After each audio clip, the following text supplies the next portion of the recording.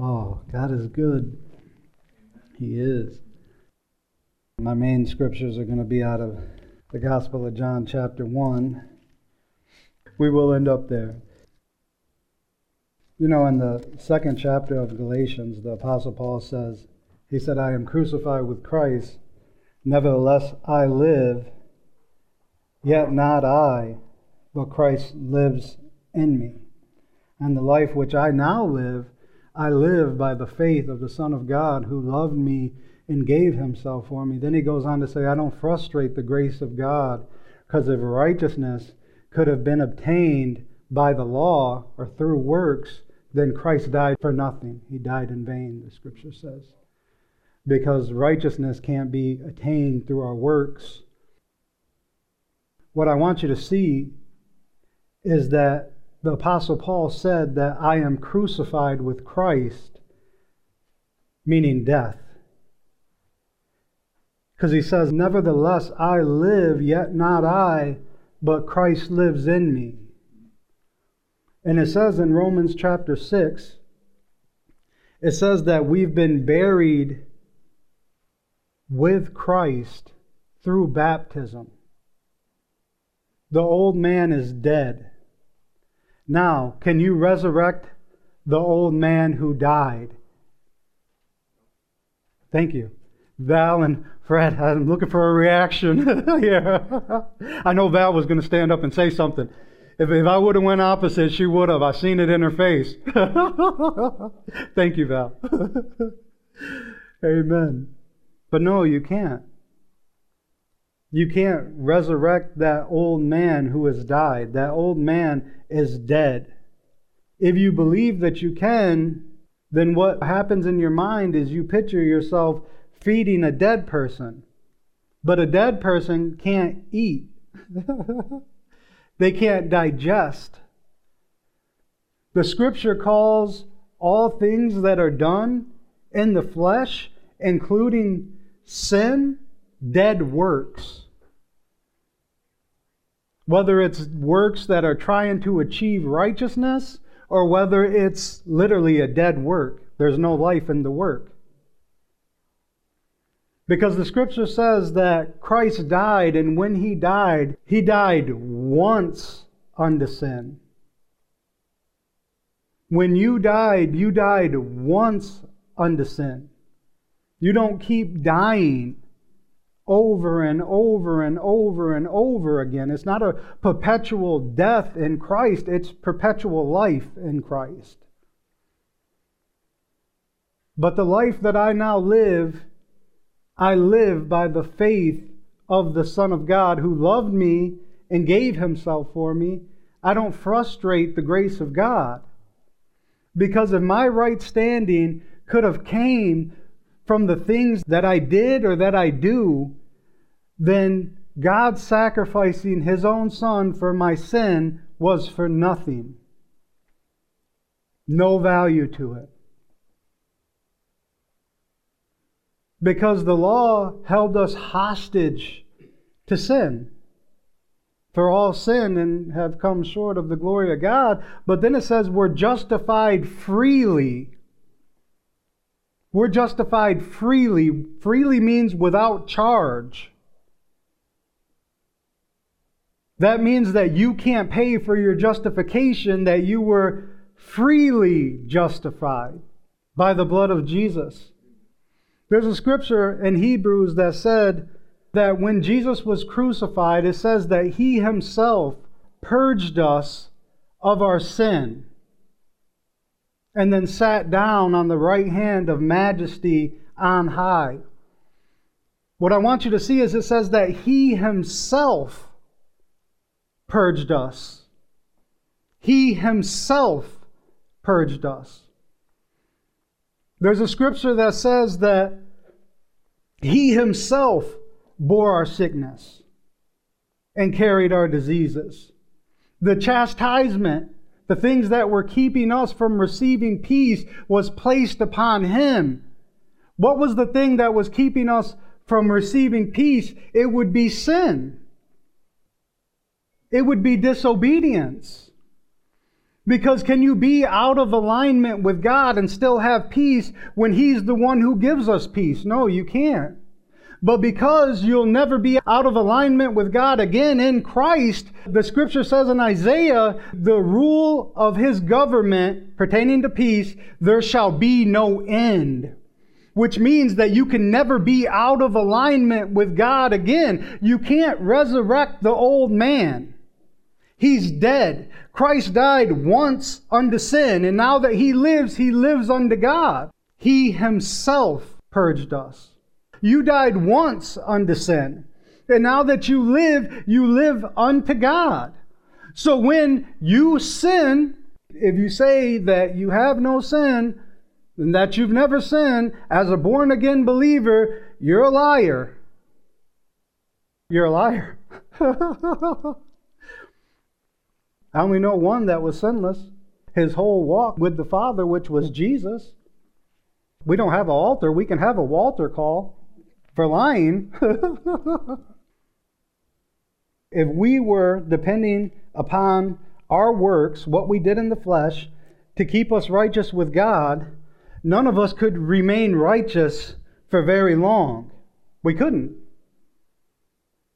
And because the church have adopted this mentality of lamb upon lamb, every time you sin, you have to repent in order to be restored, people actually believe that their old man has come back to life again. They're still looking for a way to be delivered that was already made 2,000 years ago. Christ ensured our freedom 2,000 years ago. It wasn't until we came to the knowledge of the Son and we received Him that we walked in the freedom that was already provided. He Himself purged us. That's why Christ is not coming back to die again for another generation, because He completed the work with one sacrifice.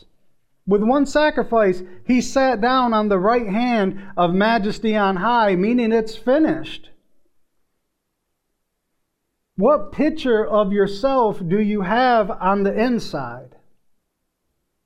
Because when you close your eyes and you think about the Father, if anything that you did in the flesh, being a dead work, comes to your mind, you have the wrong image.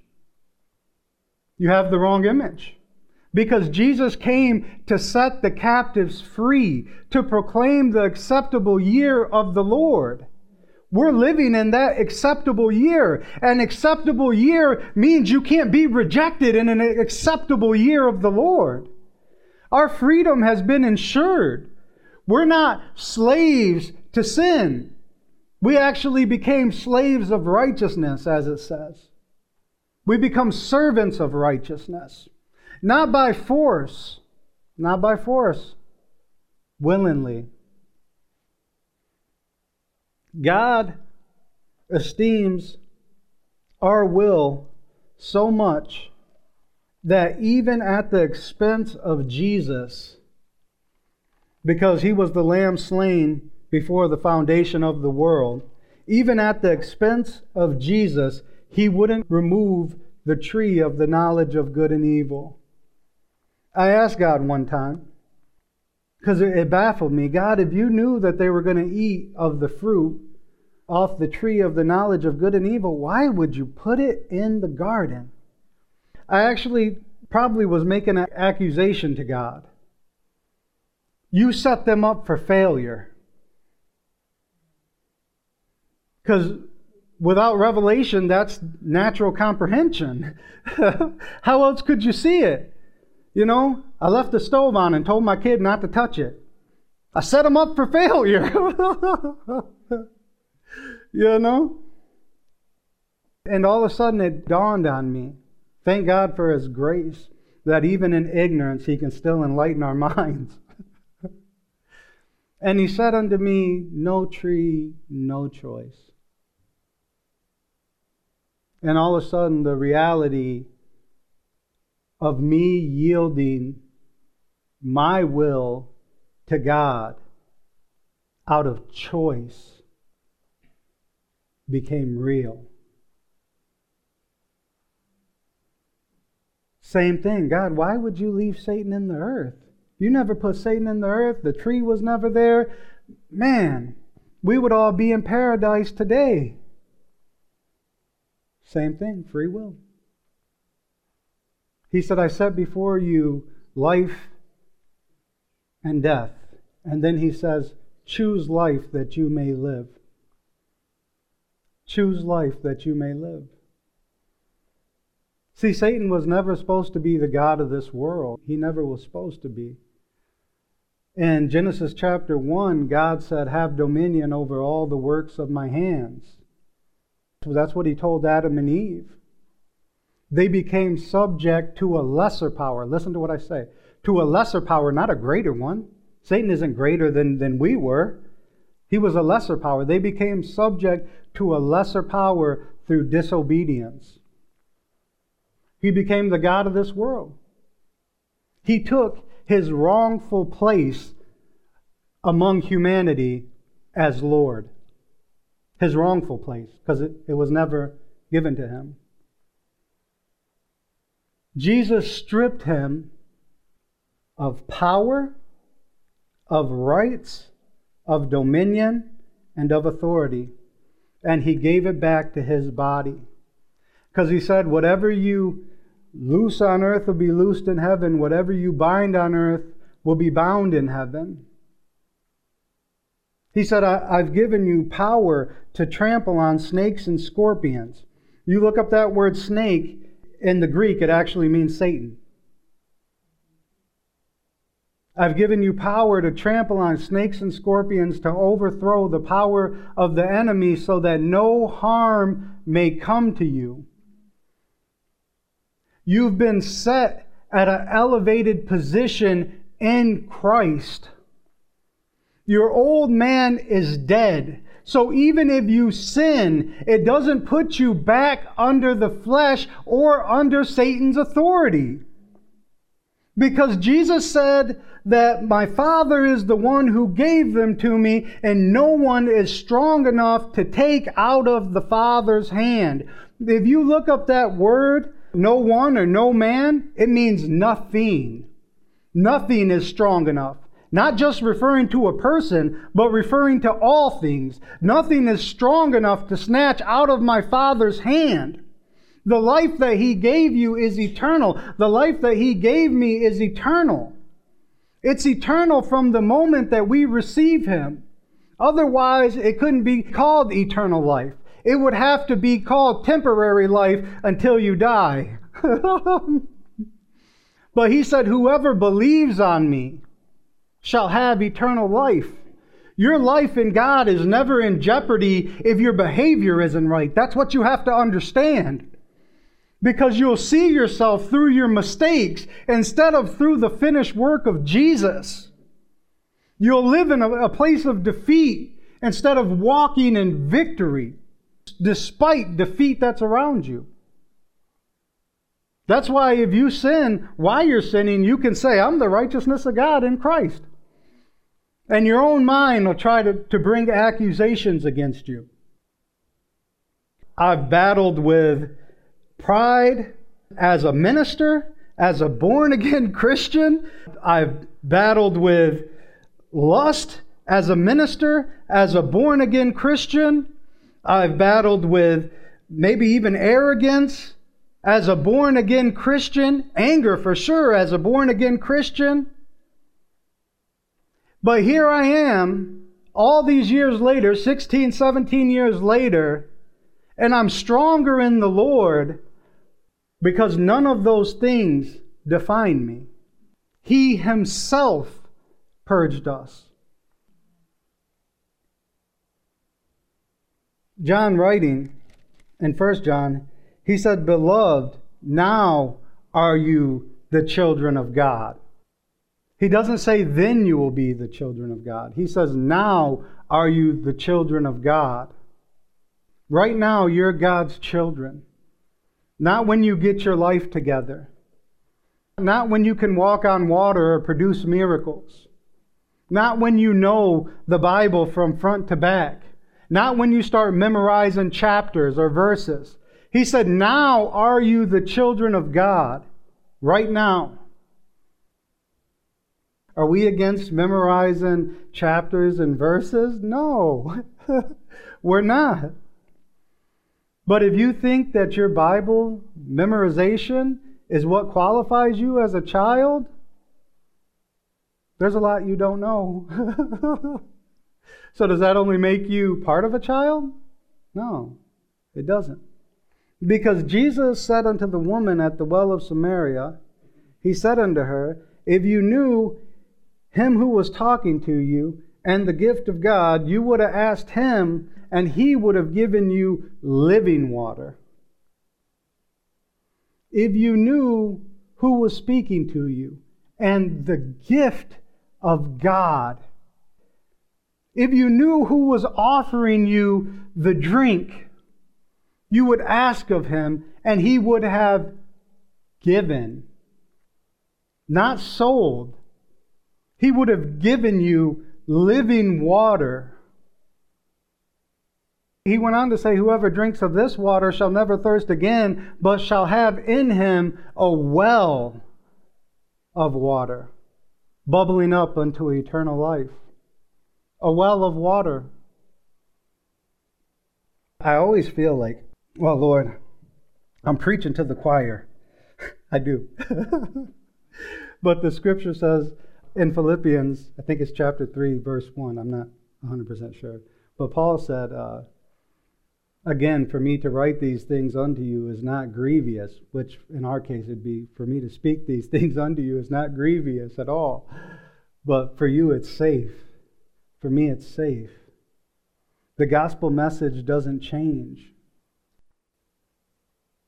I honestly believe the Holy Spirit wants to saturate our ground with so much rain, referring to himself, the Holy Spirit, that all somebody has to do is touch the ground and it gets on them.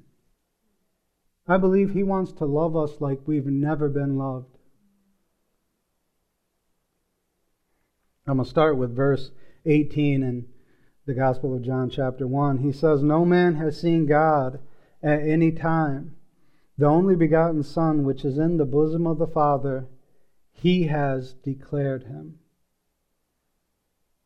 No man has seen God at any time. The only begotten Son, who is in the bosom of the Father, he has declared him. And it says in Hebrews chapter 1 that Jesus was the express image of God. He was the express image of God. So how did he declare him? If he was the express image of God, it would be in everything that he said and did.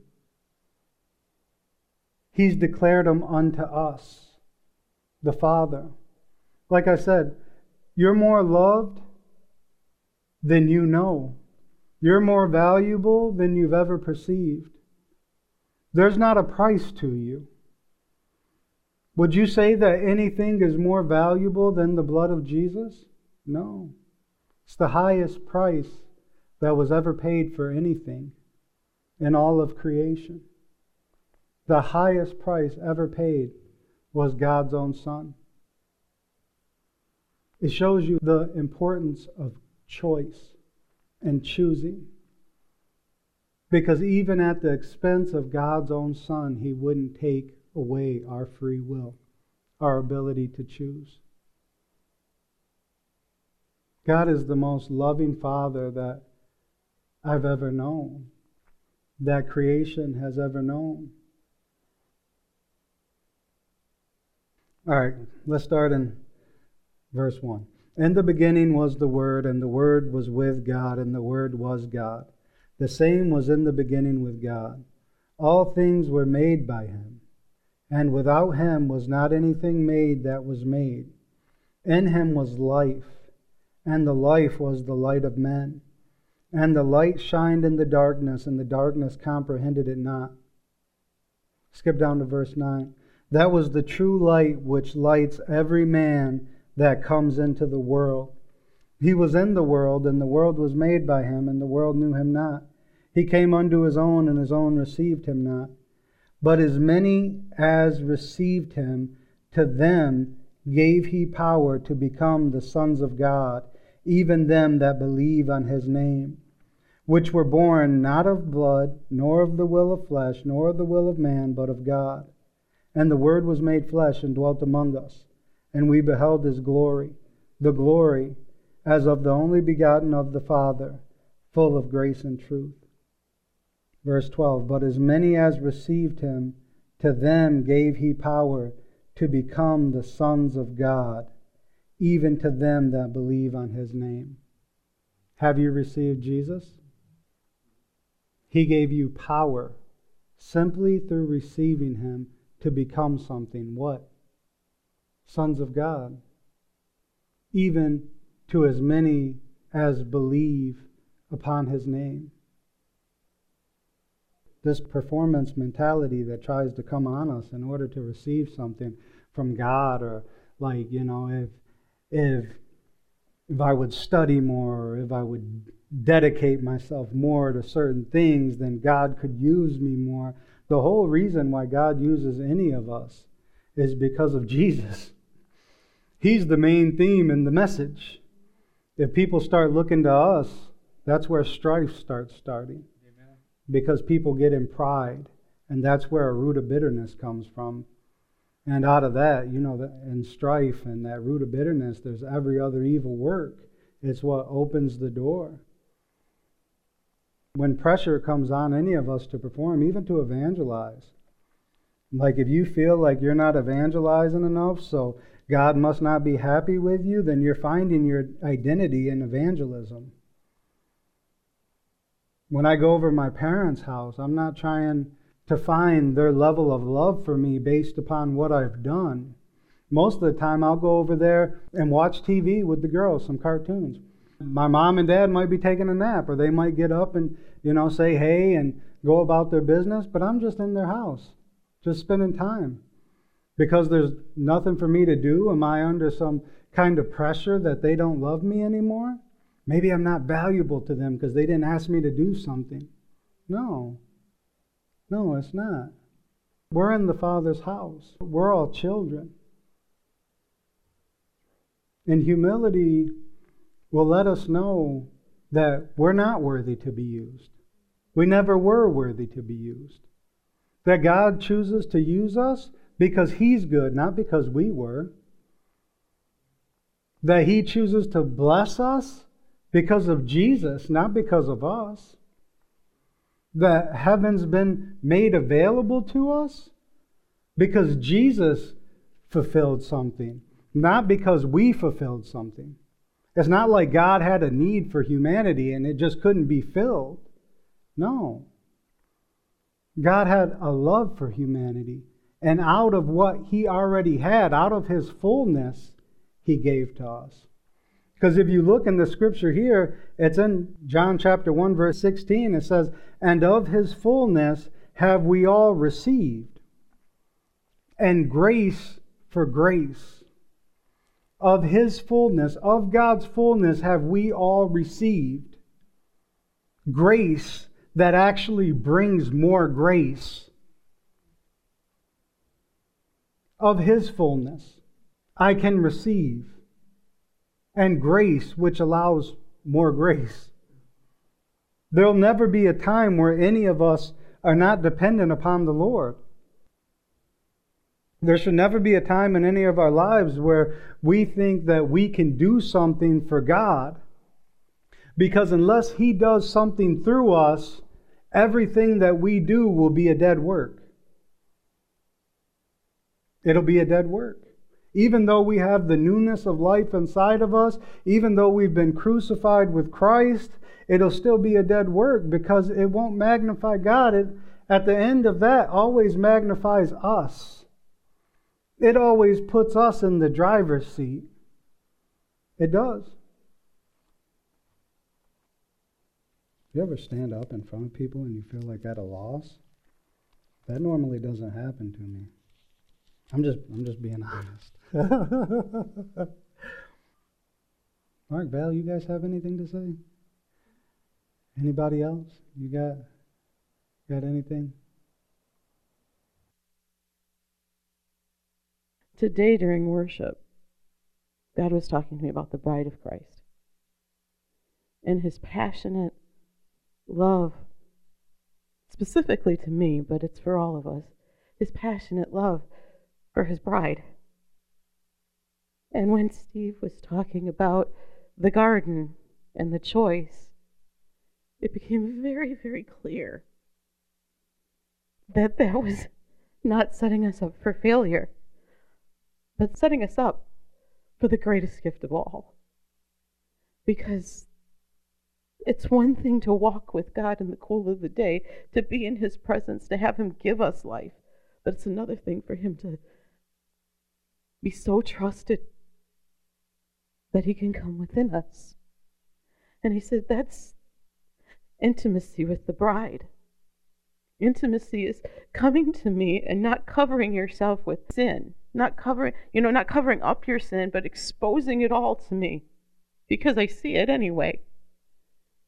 And still knowing that I love you, and it doesn't stop me from wanting to be so close to you, living so inside you, and coming through you in every single way.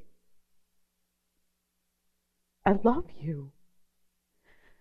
And that's my glory manifested, for the world to see the light coming through my body, to see me fully flowing and moving and connecting with my people, to have them know how much I love them and to know how much I care.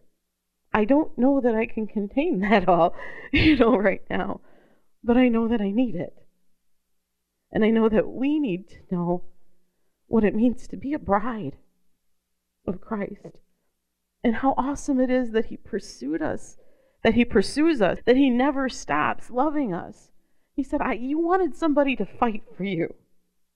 And man himself, you guys can't fight for each other very well.